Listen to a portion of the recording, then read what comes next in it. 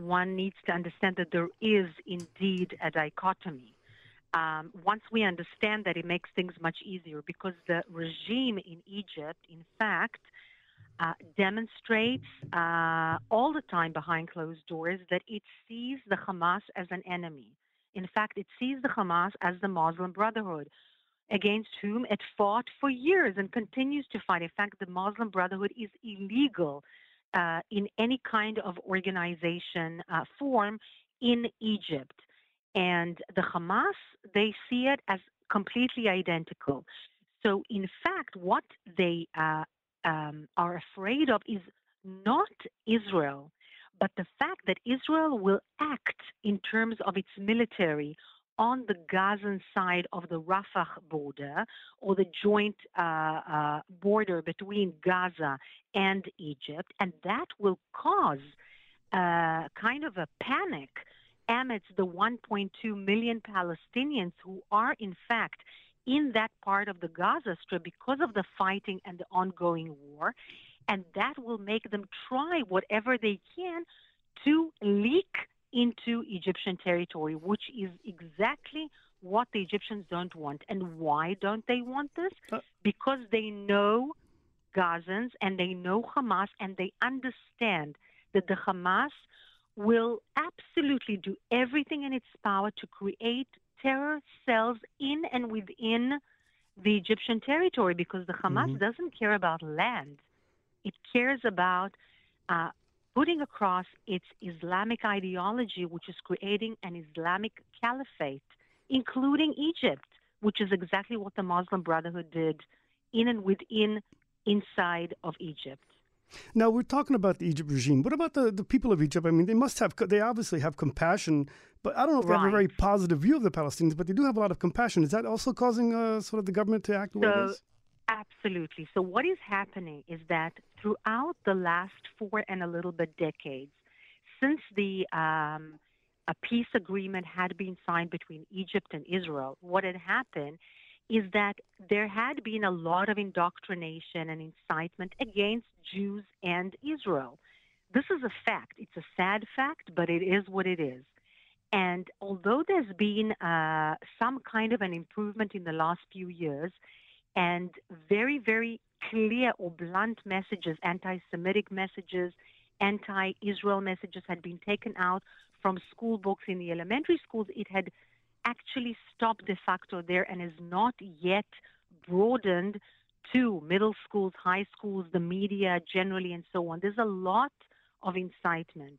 And therefore, the actual Egyptian public is not pro-Israel, whereas the government or the regime understands its security interests, and they are almost, not completely, but almost aligned with those of Israel. And therefore, there is a vacuum or a kind of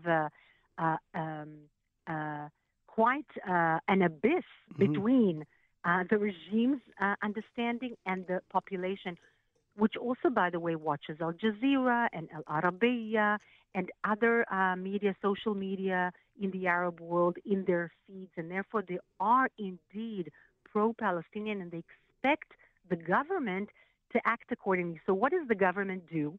It won't do things that are against its own national security. They won't let hordes of Palestinians enter inside Egypt. So what they say is Israel is so-and-so, Israel is so-and-so. And that is what we are seeing. This is the dichotomy that we are seeing. Do you think there really is a chance that they will abrogate the peace treaty? I mean, it's a strategic, vital issue for Egypt. First of all, look, the short answer is no. It's a vital interest. It's a strategic interest. Everybody understands that. But these things tend to sometimes get a little bit out of control. And therefore, this is a situation which needs to be taken seriously. The dialogue, the strategic dialogue between Israel and Egypt needs to be elevated to the highest level and to be constant and systematic. In other words, prime minister to president, foreign minister to foreign minister, and so on. In the last over a decade, it's been very good, very efficient, even one can say, but on professional level, on the military level. And this is not enough. There needs to be chemistry. There needs to be strategic forward thinking about the entire comprehensive set of interests, including stopping incitement, including changing the school books and the rhetoric. It's not a nice to have thing. It's actually a very important, I would say, strategic goal, because that would minimize the difference between the population's understanding and therefore their pressure or its pressure on the government and the regime's understanding of what is Hamas and what are the potential threats of this leaking into Egyptian soil. Well, finally, what is Israel's leverages here when it comes to Cairo? So Israel has a lot of leverage, particularly now, because Israeli IDF is on the ground. So when Israel is, let's say, tiptoeing around Egypt, it's correct on the one hand because, again, Egyptian-Israeli relations are strategic, important. They need to be seen as something sensitive and to be kept. But having said that, there is a level of tiptoeing that is over the top in the sense that Israel is on the ground. It is going to act around the Philadelphia line because this is a national strategic military interest for its own people and safety, and there's just no way of going around that because Hamas operatives, terrorists with weapons, etc., sometimes address the civilians and embedded in Rafah, and everybody knows that, including Egypt, especially the Egyptian intelligence. And therefore, there needs to be some kind of understanding that if they want Israel to do X, Israel also wants Y. That's one leverage. The other leverage is, of course, Washington and the Egyptian Republic or the Republic of Egypt and its regime want to be in the good books of the West. They want to have the attention.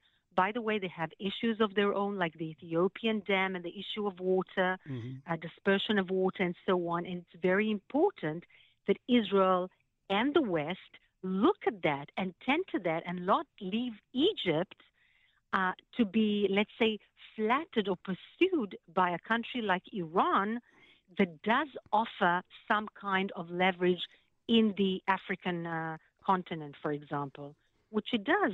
It's trying. And we cannot allow that to happen.